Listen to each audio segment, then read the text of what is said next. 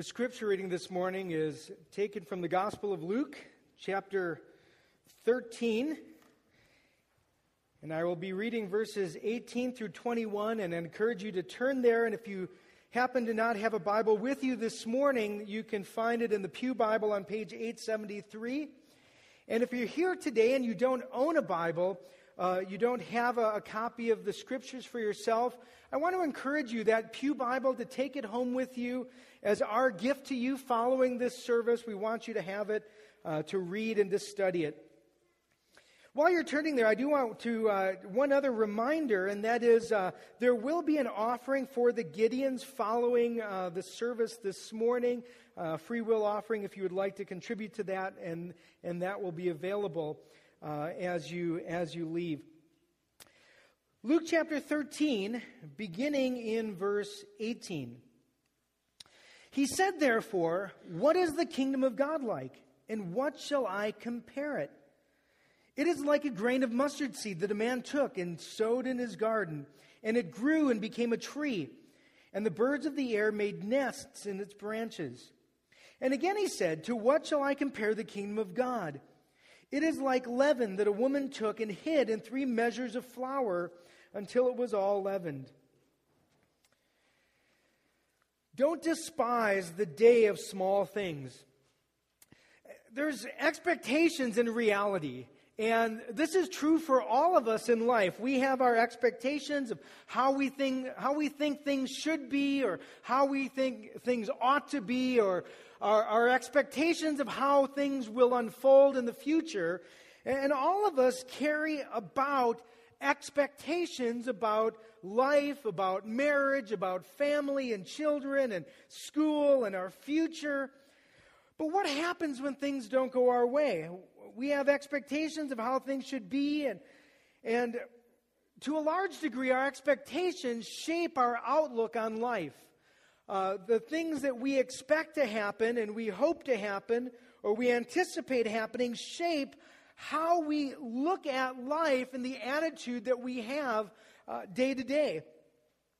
If circumstances exceed our expectations, we rejoice, we celebrate at that. We find ourselves excited and happy and perhaps overwhelmed or astounded, amazed at things going beyond what we could have imagined.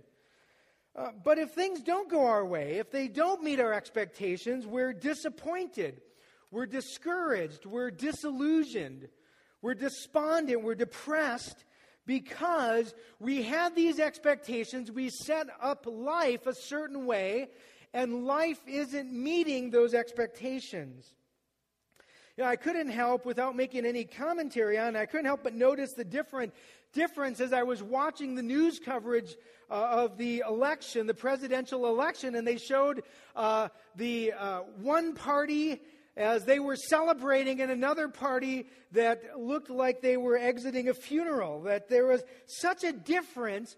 And I think it was, in some ways, the degree of expectation there for the president who won. There were many within his party who thought that he was going to lose, and so you saw this exuberance of rejoicing when he won. And for those who thought that Mitt Romney was going to win and he didn't, you saw this level of despondency for the realization of what actually happened. And so our expectations, to a large degree, will influence how we view things and how we respond. Well, the message this morning is don't despise the day of small things. And that's really what we're going to be looking at, and the main point of what these 2 parables will remind us of. Particularly when we look at the work of God. When we look at how God is at work in this world, so often we have certain expectations of how things are going to happen. And when they don't meet our expectations, we find ourselves discouraged and disillusioned. But I want to remind us at the outset that God is at work building His church. That God is at work advancing His kingdom, and that God is going to accomplish His purpose. God will build His church. God's kingdom will come. And so we can look at life and we can look at circumstances, and we need to remember that God is always in control, ultimately, fully, and completely. There is no conspiracy theory. There is no plans of men that can foil the plans of God. God is fully and completely in control. But oftentimes things don't go as we expect, and so we find ourselves discouraged and disillusioned.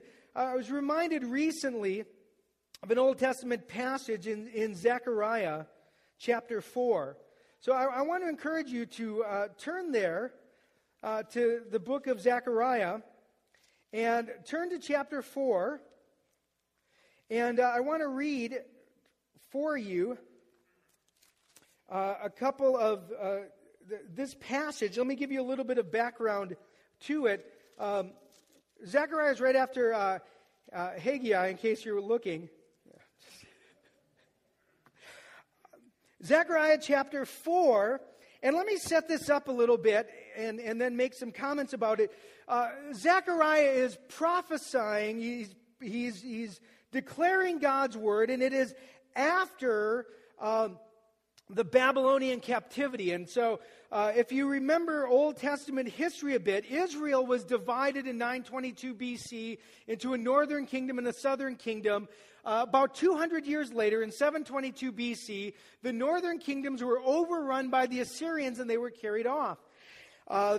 Jerusalem was under siege, and God delivered Jerusalem, and yet God's judgment was on His people, and ultimately judgment was inevitable because of their sin and rebellion. And so in 605 BC, the Babylonians came, and Jerusalem was under siege and under a series of sieges until in 586 BC, Jerusalem itself was overrun.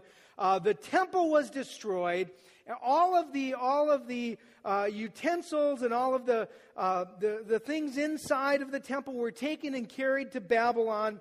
And there was this Babylonian captivity that had been prophesied that was going to last 70 years. And then the Babylonians then were defeated by the Medes and the Persians in 538 BC. And the Israelites were allowed to go back to Jerusalem and begin to rebuild. And so we find ourselves here in this post-exilic time, and they're rebuilding the temple, and they're laying the foundations, and they're rebuilding. And so that's the context of what's happening here. And Zechariah is given a prophecy, and I won't go into all of the details, but I'll just go ahead and read it beginning in verse 1. And then just make a few comments on a few of the verses. It says, "And the angel who talked with me came again and woke me like a man who is awakened out of his sleep. And he said to me, 'What do you see?' I see, and behold, a lampstand all of gold, with a bowl on the top of it, and 7 lamps on it, with 7 lips on each of the lamps that are on top of it. And there are 2 olive trees by it, one on the right of the bowl, and the other on its left. And I said to the angel who talked with me, 'What are these, my Lord?' Then the angel who talked with me answered and said to me, 'Do you not know what these are?' I said, 'No, my Lord.' Then he said to me, 'This is the word of the Lord to Zerubbabel, not by might nor by power, but by my Spirit, says the Lord of hosts.'" Let me stop there for a minute. Zerubbabel was the governor at the time, and he was responsible to rebuild the temple. And so he was in charge of it. And this is part of the message, without going into all of the symbolism of what was said before. But notice what's said here in verse 6, "Not by might nor by power, but by my Spirit." And so God is reminding through Zechariah that Zerubbabel was going to oversee the rebuilding of the temple, and it wasn't going to be man's doing. It wasn't going to be by their own accomplishment. God was the one who was going to rebuild the temple through them. It wasn't by might or power. It was by the Spirit that this was going to be accomplished. And so God is reminding them at the outset of this of what he's going to do. And then look at verse 7. He says, "Who are you, O great mountain?" This obstacle that could perhaps be in the way of accomplishing God's plan for the rebuilding of the temple. Who are you, O great mountain?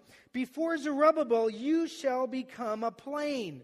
Remember, God is the one who's going to accomplish the building of his temple, and nothing was going to get in the way of it, so that what might seem like insurmountable obstacles in the rebuilding were not, because God was behind it.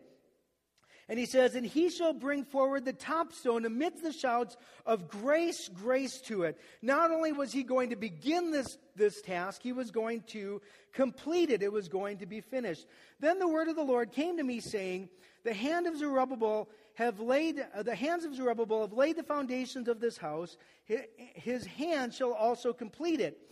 Then you will know that the Lord of hosts has sent me to you. For whoever has despised the day of small things shall rejoice and shall see the plumb line in the hand of Zerubbabel. Well, there were some that despised the day of small things, and the reminder here was that God was accomplishing his purpose in spite of how things might seem at the moment, and so that they needed to take courage. And ultimately, they were going to rejoice because God was going to fulfill his purpose. Now, we know from other passages in the Old Testament that there were people who were not necessarily thrilled by how the temple was progressing. And let me just read a couple passages to you. In Ezra chapter 3, the end of verse 11 through verse 13, it says this, and all of the people shouted with a great shout when they praised the Lord, because the foundation of the house of the Lord was laid. But many of the priests and Levites and heads of fathers' houses, old men who had seen the first house, wept with a loud voice when they saw the foundation of the house being laid, though many shouted aloud for joy, so that the people could not distinguish the sounds of joyful shouts from the sound of the people weeping. For the people shouted with a great shout, and their sound was heard far away. So there was different reactions to seeing the foundation of the temple being laid. Some looked at it.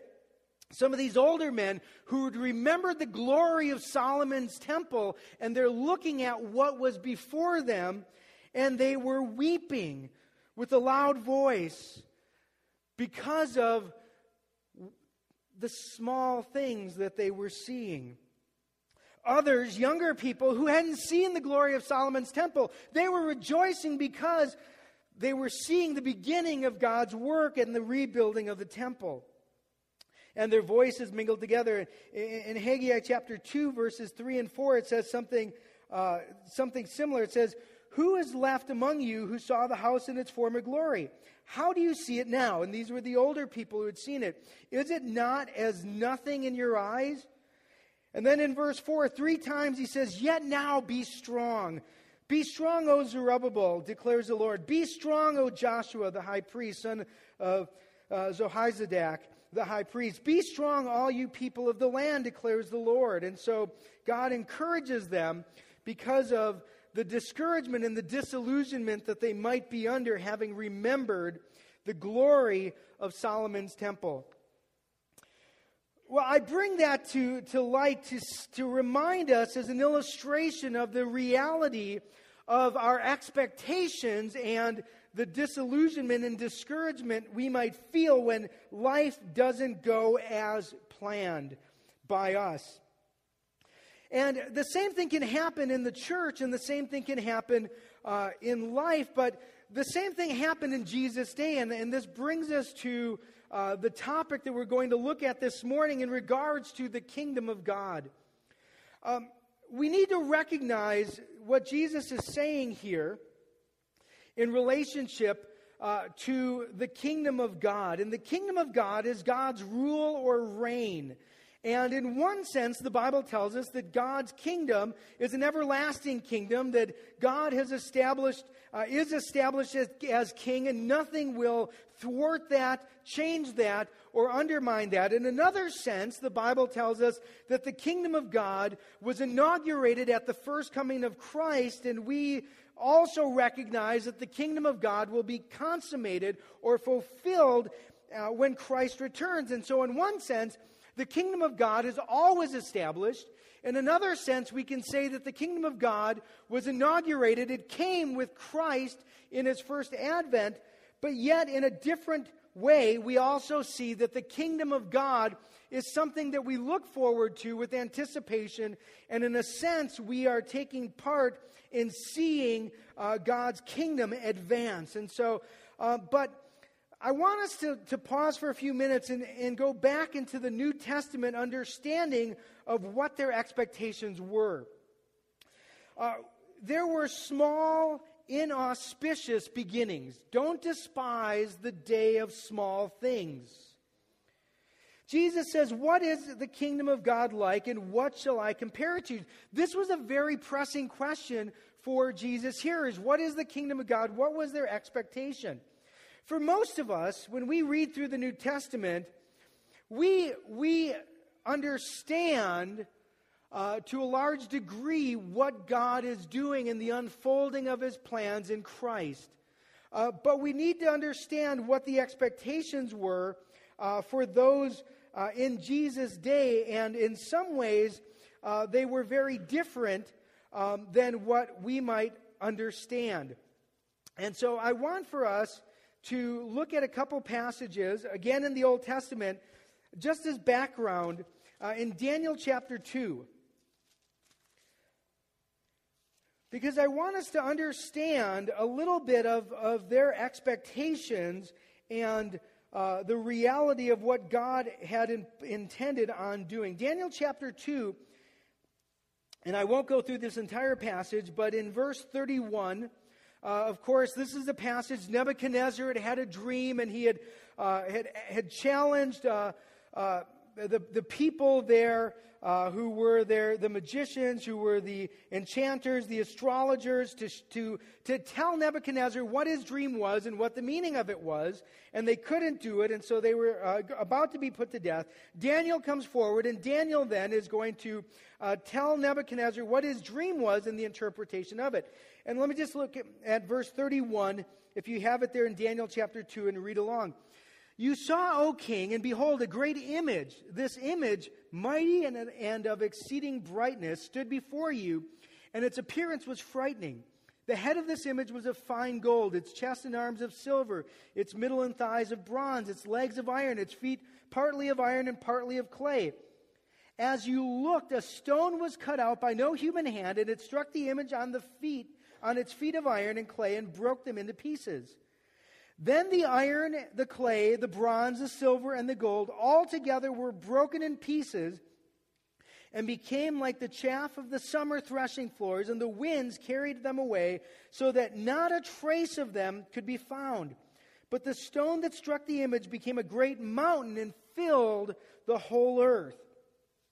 And then he goes on, beginning in verse 36, and explains what these are. And commentators will tell us that there are four kingdoms: the Babylonians, the Medo-Persians, the Greeks, and then this last end times kingdom, this last kingdom that is often identified with Rome. And so the question then becomes, in verse 44 and 45, it says this, as Daniel is explaining this vision, this dream, he says, and in the days of those kings, the God of heaven will set up a kingdom that shall never be destroyed, nor shall the kingdom be left to another people. It shall break in pieces all these kingdoms and bring them to an end, and it shall stand forever. Just as you saw that a stone was cut from a mountain by no human hands, and then it broke into pieces, the iron, the bronze, the clay, the silver, and the gold. A great God has made known to the king what shall be after this. The dream is certain, and its interpretation sure. Now, notice here that these four kingdoms were to go in immediate successive order, at least on the surface of it. That's how it would appear as you read this and as it's explained. And without any break in time, then this stone was going to be cut out, and that this kingdom was going to be destroyed. And the final kingdom was going to be established. That was the expectation as you read this passage. Now look in Daniel chapter 7, verses 13 and 14. And again, there's so much more that could be said here, so we're just doing a survey. Daniel chapter 7, verses 13 and 14. It says, I saw in the night visions, and behold, with the clouds of heaven, there came one like a son of man. And he came to the Ancient of Days and was presented before him. And to him was given dominion and glory and a kingdom, and all peoples, nations, and languages served him. His dominion is an everlasting dominion which shall not pass away, and his kingdom one that shall not be destroyed. So in the Old Testament, if you were to read this without the understanding of the New Testament, you would see that the kingdom of God was going to come, and that the Messiah was going to come and establish his kingdom, and it was going to be an everlasting kingdom. And so the Old Testament people coming into the New Testament, reading the Scriptures, would have saw that there were two kingdoms. This present world, and it was going to end decisively when the Messiah came, and then there was going to be the kingdom to come when the Messiah was going to reign forever. And that was the expectation that they had. And now enter the New Testament and entering Jesus. And let me just remind us, Jesus was born amidst a perceived scandal. Now, we know that Jesus was born of a virgin, that the Holy Spirit came upon Mary, and she was with child, and that she gave birth to Jesus. But all of the people surrounding them would have thought something different. They would have thought that Mary had committed an act of immorality, and that as a consequence of that, that was why she was, this young girl, this young woman was pregnant. And so these false assumptions and wrong accusations spoken behind Mary and Joseph's back. Jesus was born in poverty. His parents, even when they gave an offering of what the poor people would give when they presented him at the temple on the 8th day. Jesus was born in humility. Not born in a palace, not born with a regal entourage. He was born in a stable or a cave surrounded by domestic animals.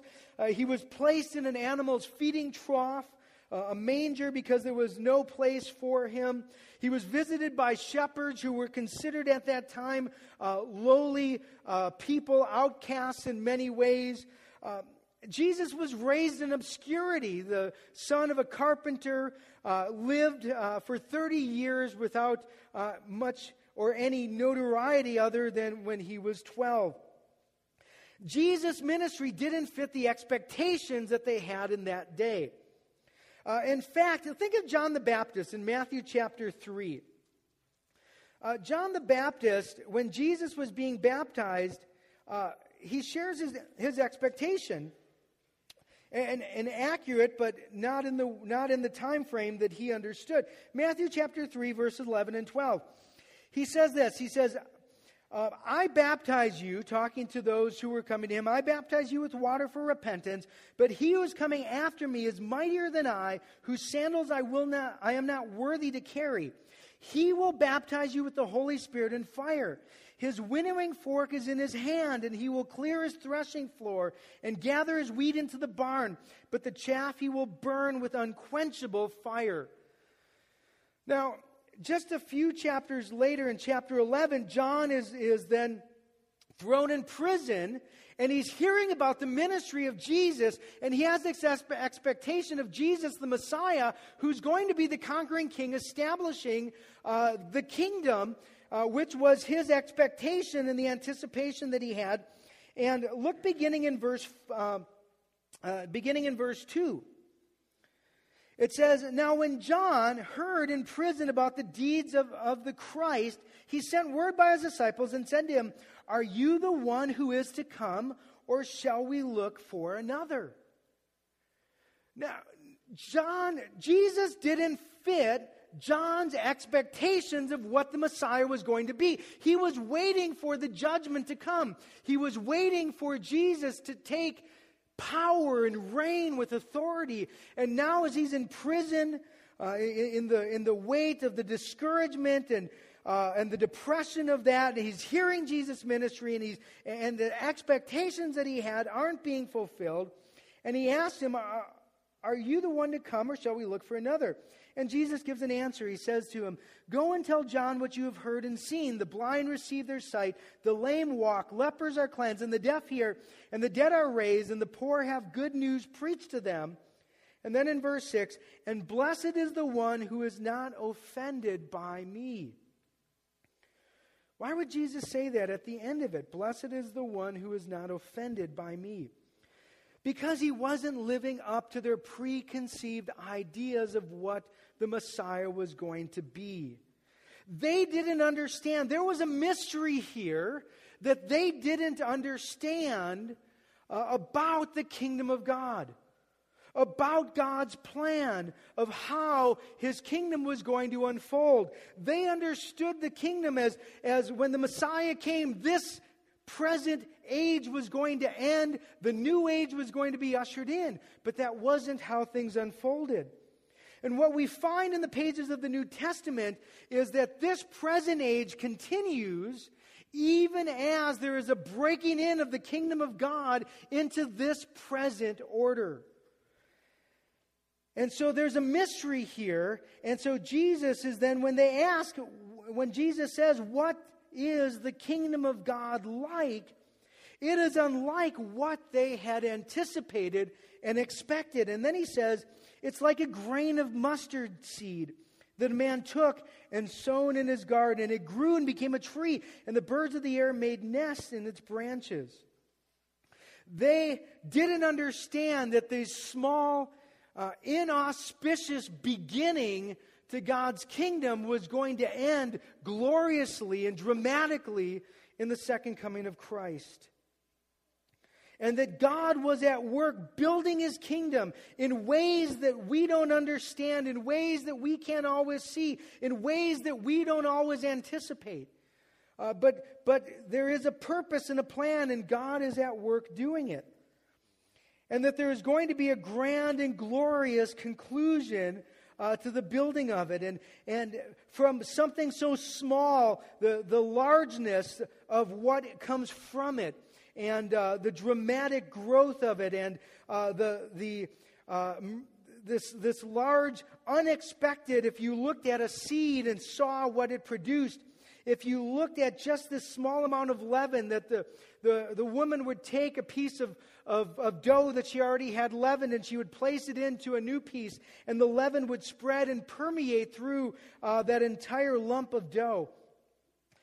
And so from inauspicious beginnings, the reality of what was to come, the grand and glorious conclusion. And what we're reminded here is, don't despise the day of small beginnings. What they didn't understand, this mystery of the kingdom that wasn't revealed until in the pages of the Old Testament, that the kingdom was going to be inaugurated by Christ, but the consummation of it was at a later time, that Jesus came now as the suffering servant, but he is going to return in glory and in power, and his kingdom is going to be established. So don't despise the day of small beginnings. The Jesus who lived in obscurity and died in shame, died for the purpose of providing salvation and forgiveness of sins. And the same one who rose from the grave ascended into heaven and will return in power to establish his glorious reign. Don't despise the day of small beginnings. I think about the impact and influence of the church.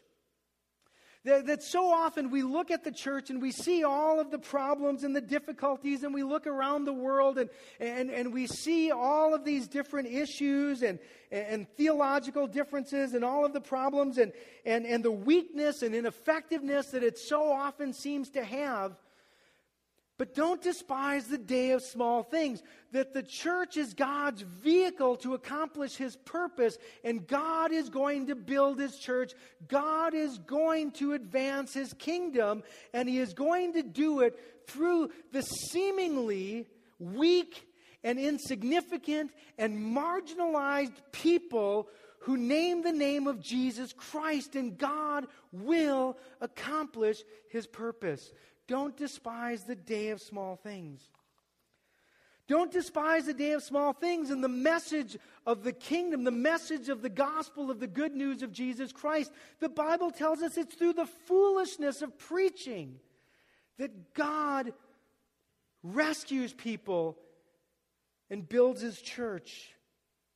The message of the gospel, which is so simple and straightforward that even a child can understand it. And oftentimes the message of the gospel, we're embarrassed to share it because of concern of being scorned or mocked or rejected. But don't despise the day of small things. By sharing the gospel, God transforms the heart, and somebody hears the message of the gospel and they walk away having prayed, having trusted Christ, having put their faith, transferring it from themselves to Christ. And you may wonder, what difference is that going to make? Don't despise the day of small things, because it makes all the difference in the world. God is at work transforming hearts and minds and lives through the message of the foolishness of the gospel. There's a lot more that could be said, but let me just close with a story. There was a guy when I was growing up. His name was Santos. We met him at the park one day. I was probably 9 or 10 years old. He was my brother's age. He was about 2 years older than me. His name meant saint or sainthood, but he was anything but that. Santos was crazy. I mean, that's what we thought. We thought this guy was unbalanced, unstable.